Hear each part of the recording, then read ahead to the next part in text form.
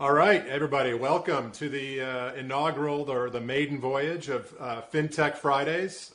Brian View, President and COO of FinLocker, and we'll be streaming this video podcast on Mortflix every Friday. So this is episode 1, so don't grade us too harshly.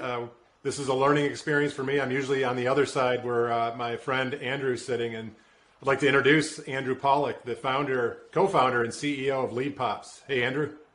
Hey, Brian. Excited to be here on the maiden voyage. Yeah, man. It's going to be fun. No Titanic visions, right? I think we'll be able to sail smoothly here. Right on. This is what I told some folks. This is just going to be two dudes talking today. So I've loved watching LeadPops, what you built over there, what you continue to evolve and grow, and always have great respect for what you've done there, and thought this would be, who better to come on, day one, episode 1 of FinTech Fridays than Andrew Pollack. So thanks for joining us. I appreciate that, man. Right back at you with FinLocker. Just seeing what you guys have developed, and I always like stuff that complements what we do. Obviously, I have that. There's a bias in me that looks for tech and tools and strategies that makes what LeadPops does work better, and I believe FinTech is FinLocker as a FinTech solution is definitely one of those. So, thank you for that. Glad to be here. So that's a good segue. The title of this show is FinTech Fridays. So happy Friday, everybody. And what I thought I would do is ask you, what the heck does FinTech mean to you? When you hear that term, what does it mean to you? That's a good question. All right, so great way to start. FinTech to me is the technology to not replace people, but automate a lot of what is cumbersome and clunky and not really the greatest consumer experience in many situations. When you look at the amount of back and forth, the amount of repeated tasks, just the amount of mistakes that can happen. Technology, right? There's pros and cons to everything, but in many ways, technology is compressing the time to close a loan. It's making things more convenient. It's providing documentation, proof of identity, all that kind of stuff, just much more streamlined for consumers, removing a lot of the headache from the mortgage process, from buying a house, and using the tech that we have today to just empower consumers to make that stuff happen a lot quicker and a lot easier. And also for, obviously, the loan originator, the impact that's going to have as time goes is significant, right? There will be shakeups in different jobs that will no longer exist. But what does that do? Obviously, it creates new opportunity for other endeavors or other positions for people. And just looking at overall, the tech we have with us every single day, our phone primarily, we're plugged into that thing. Even if it's not a direct link to the brain quite yet, it's right there with us. It's close. Right. And it does a whole lot for us. So just using the tech we have to improve the process for lots of different things related to financial and mortgage. And it goes so deep, but I would say kind of at a high level, that's how I would look at it. I love it, and you hit on something early in your description. It was consumer experience, and I think a lot of us assume, or make the assumption that the consumer experience in our process is already desirable, right, delightful. But when I think of FinTech, I think of it the same way. I think how there's an element of a process, and in our world today, the mortgage process is very much a process. And there's an element of that that's very manual in nature, especially when we talk about exchanging information and documents and things like that. When I think of FinTech in the scope of process, I think of it the same way. How do we improve the customer experience, leveraging technology, connecting the players from a technology perspective, and so I love that you brought in consumer experience, because I do think that's a key aspect of what I would define FinTech as. And I'm looking forward as we, have subsequent episodes hearing others kind of give their opinion on what the heck fintech means, because it means a lot and it means different things to different people, and it probably depends somewhat on which seat you sit in. You sit in an interesting seat because you really are at the top of the funnel, right? From a company perspective, from a platform perspective. And so I think of, some people may not necessarily think that a company like LeadPops is a air quote fintech, right? Because where's the finance in the experience? But at the end of the day, like I said, you are at the top of the funnel. So when you think about the consumer experience and how you and LeadPops creates that experience for consumers on behalf of your clients, maybe just talk a little bit about what you're trying to solve for in LeadPops at the top of the funnel.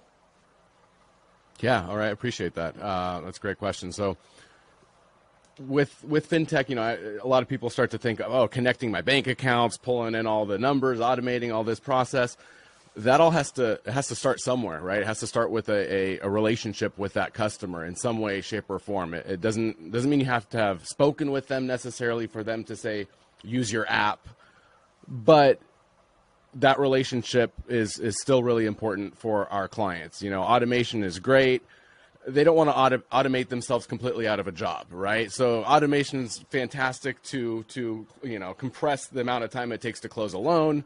Do more business because you've got tools and tech that are automating a lot of the process, but you still want to be that advisor. You still want to be that expert, that consultant that consumers are going to want to turn to instead of an FAQ section on a website or a video that provides everything for them, top to bottom. So we want to put our clients in a position to engage with more consumers, right? That whole idea of getting to the consumer first. Consumer first is a pretty hot phrase in the mortgage world.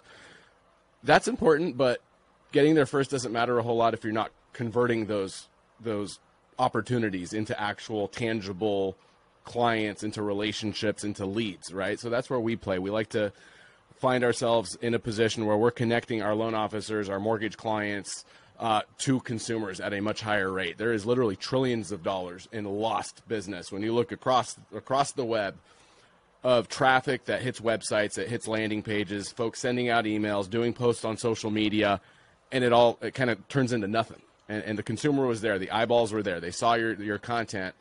You just didn't have a good way to convert that customer into an actual conversation. And that's what we're solving, is that click to lead conversion. It's critical. Most people don't know how to do it. We've worked with some big companies in the space to develop these strategies and these solutions, and the same tools and the same tech is applicable to LOs trying to generate their own leads or doing their own marketing. Even if they don't have a huge marketing budget, these same strategies work really well.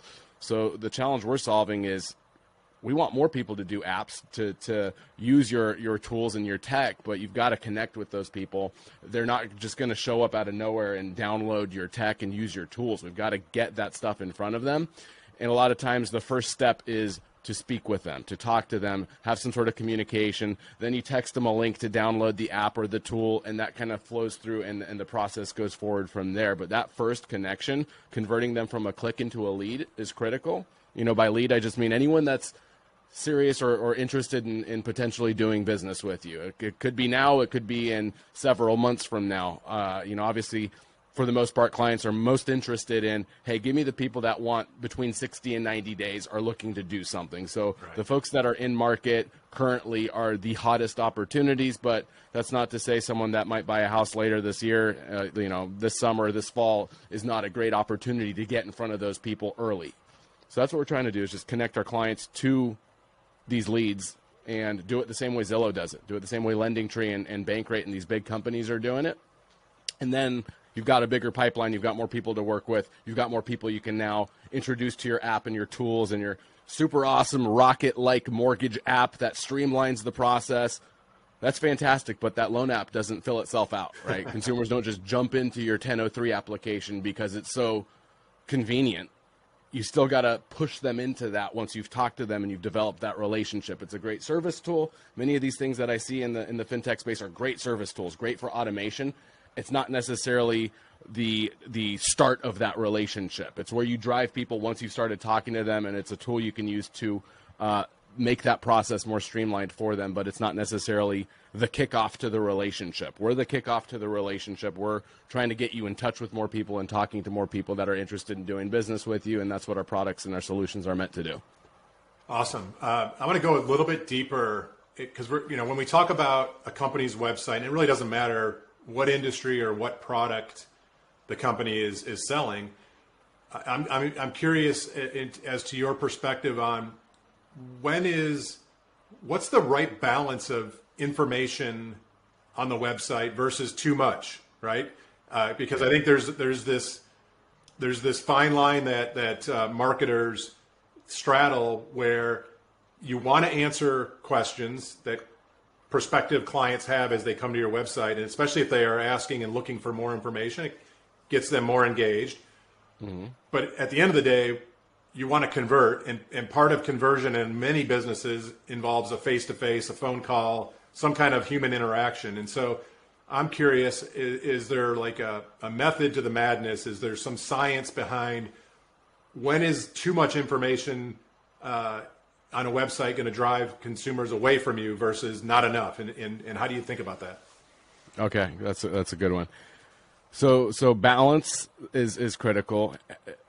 There's examples of this stuff out there that I would point to so people can see not just it coming from me, but it in practice in the real world, out in the wild, where you can see this stuff for yourself and they're like, oh, that's how they did it. That's really smart. That happens a lot. People have these aha moments when you start to point out like, hey, check out how Veterans United does their calculator page.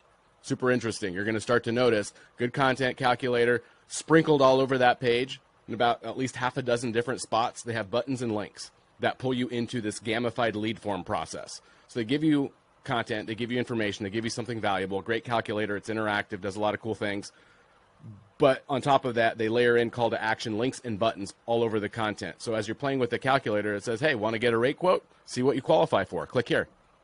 Oh, okay. You click that button, pulls you into an interactive question and answer sequence that asks the right questions, the right kind of way, the right messaging, the right colors, the right amount of questions before they start asking you for stuff you don't want to really give up, like your contact information. There's a whole psychology to that stuff, and that's what we do, and we've studied that stuff, and we've tested it out using some of our bigger clients to develop our SaaS product. So that is how we recommend looking at content and information. It's just, hey, give them something good, but every so often as you scroll down the page, you want to include a call to action link and a button that has a good, compelling call to action that says, hey, find out if you qualify. See if you're eligible. Hey, find out how much money you can save. Calculate your savings. See how much home you can afford.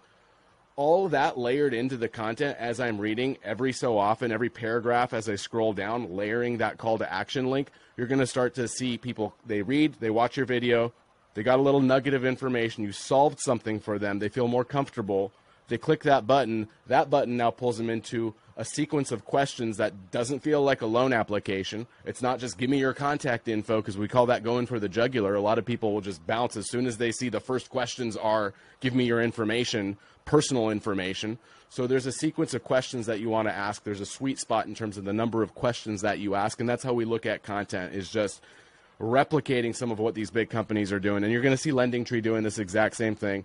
Great example of a big, robust content resource online is themortgagereports.com. That thing's got more content on it than pretty much any other site I've seen in the mortgage space. How do they monetize it? How do they monetize the traffic? You're going to see call to action links all over that thing. And they're even dated. That'll say like, hey, find out if you're eligible. Today's mortgage rates on 4/20/2021 or whatever that date is. They inject it into the content and they pull you into that process. So have all the content you want, educate your consumers, but don't leave out the calls to action and don't leave out the next sequence, which is what do I want to get people to do? Be realistic. They're not going to do a loan application just because you had a nifty video on VA loans, right? That's too much of an ask. But hey, you want to see if you qualify? Click the link below. It only takes about 60 seconds. They click that link, then it pulls them into a sequence of questions that is logical based on why they clicked in the first place. So they start to understand why you're asking those questions. It makes sense. And at the end of that process, there's the natural conclusion is, okay, give me your information so I can help you out and see if you qualify. So everybody could do that exact same thing. It's buttons and links. Have great content, but layer buttons and links that pull people into some way to engage, and it shouldn't just be a loan application. Even if you have a really cool Rocket-like loan application, that's not a good first step to convert traffic. Yeah, I think you hit on a couple things there. You talked about what the big companies are doing, right? And specifically, you talked about how they're doing it and what tools they're using. Buttons and links. I've heard you talk about that a lot, and I love it. I think one of the coolest things about Lead Pops is that you help. You can help the smallest of small companies, a single owner operator, have the same consumer experience, use the same techniques that the big tech, the big mortgage companies are using, right? And so maybe that's a good place to kind of talk about the ecosystem, the tech ecosystem, because you've got the front end, you've got the street view, if you will, right? But then there's the front door, and then all the rooms inside the house that I believe you want to have some kind of continuity in terms of user experience, consumer experience through the tech stack. Do you have a thought on, I know there's a ton of mortgage tech out there. Obviously, FinLocker is a mortgage tech. But what do you think about in terms of optimizing a tech stack for an originator when you have it in the lens of the consumer experience? How important is it to have this kind of connected, consistent consumer experience throughout your tech stack? Or is it even important? It is critical, and that is what the bigger players have internally. They've developed a lot of this stuff on their own because they understand that journey, and especially when you're doing the consumer direct lead gen, right? In market, 60 to 90 days, those are some of the best leads you can get, right? The people that are serious about getting financing because they found a house they like already, and now they're looking to get that mortgage payment figured out, right? So those are great, but that's not all you're going to be getting when you're doing direct to consumer marketing. You're going to get people that are 6 months out, a year out. Those are still good leads, but now you got to nurture them. Now you got to incubate. You got to do something with those leads. So CRM is critical. A CRM that understands marketing automation and how to follow up with your leads for you. Sending out the right text message on that first text that goes out is critical. A text first approach is something we recommend. Ongoing drips and communication should be part of that sequence. Logic that understands based on what information do we have about that consumer, so we're not just putting everybody into the same bucket and sending out first-time homebuyer emails to people who are buying their second and third houses, right? We immediately go into, that's noise, I'm turning that off, I'm unsubscribing, you're sending me stuff that's not relevant to my experience. That's a challenge for a lot of loan officers. They try to set it and forget it, they automate it, but they're doing it in a way where it's like you're just checking that box because you know you should be doing, but did you really optimize that experience for the consumer?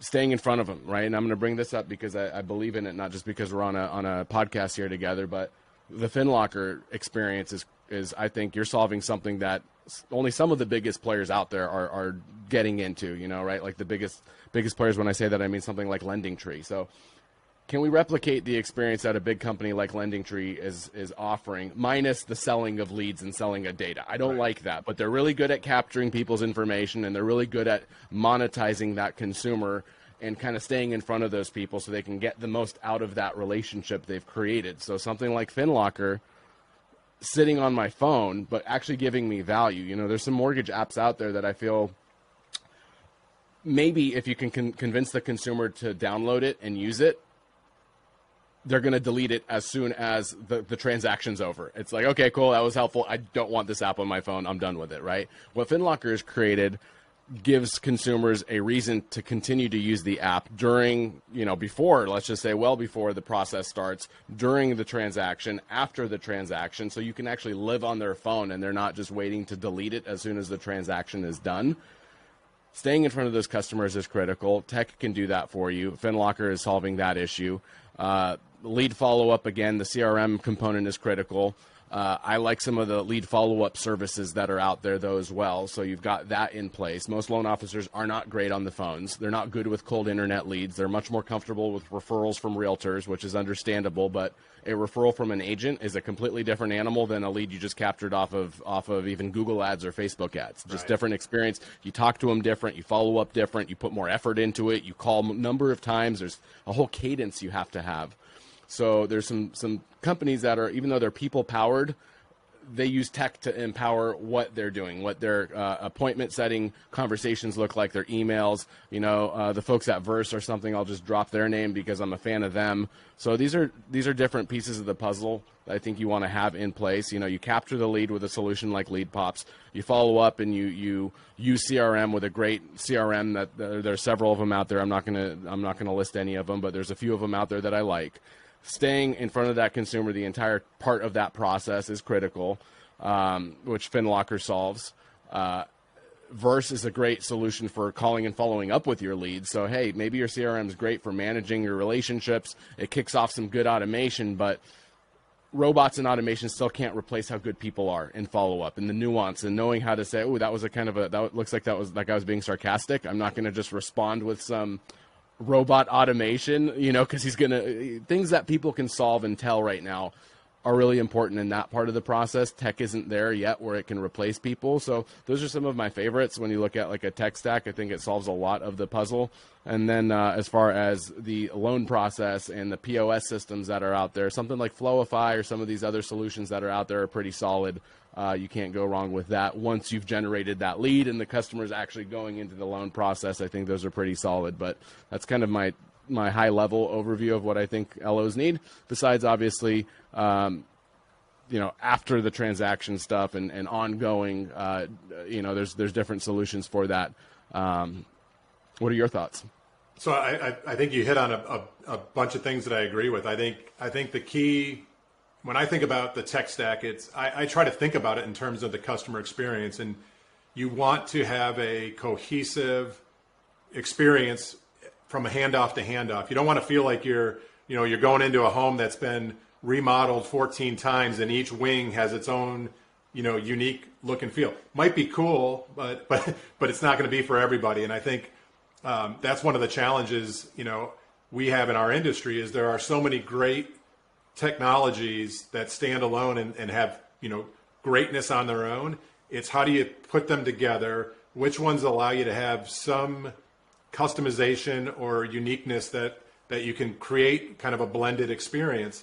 And I think that's when you look at what Ellie Mae's been building over time with how they've been bringing in all these solutions, they're clearly focused on creating that end-to-end experience, not only for the originator, but for the consumers underneath. And I think what we all have to figure out, both as technology partners and then as consumers of that technology, are which are the best partners to work with that's going to give me an experience for my consumer that doesn't break the bank, because there are a lot of small companies that operate on, pretty modest budgets. And so, I think, finding those partners and again, aligning that consumer experience is super important. So I want to end this with a kind of a personal question, or more of a business and personal question. Just, we got a few minutes left. What should our audience know about Andrew, besides the fact that you've got two beautiful young children, a new one here in the last 10 months, 6 months, something like that? She's about to be 5 months old. 5 months old. It's crazy. So maybe give us a little glimpse into the life of Andrew away from Lead Pops. Okay, cool. I can do that. Curveball, but I'm happy to share a little bit. So, I'm a newer dad, like not brand new. I've got a 2.5-year-old and a almost 5-month-old. So it's been a lot of new experiences and learning and figuring out what's really the most important in my life. I've really gone through a lot of that, honestly, in the last several months, especially since the new one came. And the 2-year-old really became that age where, like, we're connected, we're buddies. Yeah. Being a good dad, I realized especially when the 2-month or the new one came, that she needs me more than ever now. She's got her mom focused on the new baby, which that's a struggle for them because I can see how it hurts mom's. It's sad for mom in a way that she wants to give the 2-year-old as much attention as she used to, but she needs the new baby. So this kid needs me more than ever, Right. and it's so important for me to be a good CEO, but it's as important or more important for me to be as good as at being a dad as it is running this company and being successful at Lead Pops. And I didn't realize that at first. When I first had the first baby and it was completely new, I'm like, what have I done? I just ruined my life. I'm serious. It took me a bit of time. It took me about 1.5 years to really be like, all right, she's pretty cool. She's funny. Yeah. She's cute. All of a sudden, I'm like, I adore this girl. Like, she is my world, and it's weird how that happens because I always heard people talking that way about their kids. I'm like, yeah, whatever. I love my dog. My dog's the best. I'm never going to love my kid as much as I love my dog. But all of a sudden, this whole thing took place, and it has become really important for me. And it's actually a reason people may have noticed. I kind of dropped off a lot off of social media, and it's because there's only so much time in the day.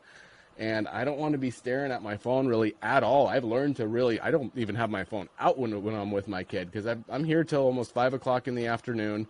And when I get home, I only have about 2 or 3 hours with her. And I want that time to be like focused, daddy, fun time. I like put on an alter ego. I'm a different character at home than I am here at work because that's like what she needs and she loves it and it's fun. So on a personal note, I've had a lot of personal growth, I think, because I was a little resentful about this whole baby situation when it first happened. And I'm like, dude, this is not what I want to be doing. She's crying. Someone take her. I don't know where to put her. I'm like, now it's like, this is my homie. I want to spend as much time with her as I can while still obviously running Lead Pops. But I've learned how to really turn it off, where at first I was doubtful of my ability to do that, especially when she was younger and not as interactive. And I'm like, all right, she's just sitting there staring at the wall, whatever, like doing her own thing. I can do my phone stuff and like do this and that. Now it's like she's watching me every minute. And like I've just, hasn't even been like something I had to do forcefully with myself. It's just been a very natural, like, okay, it's dad time and I need to be an amazing dad because that's just, it's more important than the business. And I love the business is my thing, but you probably understand being a father. I'm a little bit ahead of you, a few decades ahead of you, but it doesn't end. Our youngest is 23 and so still, very engaged with her in terms of, keeping on top of what she's up to and it never ends. It just never ends. It just changes.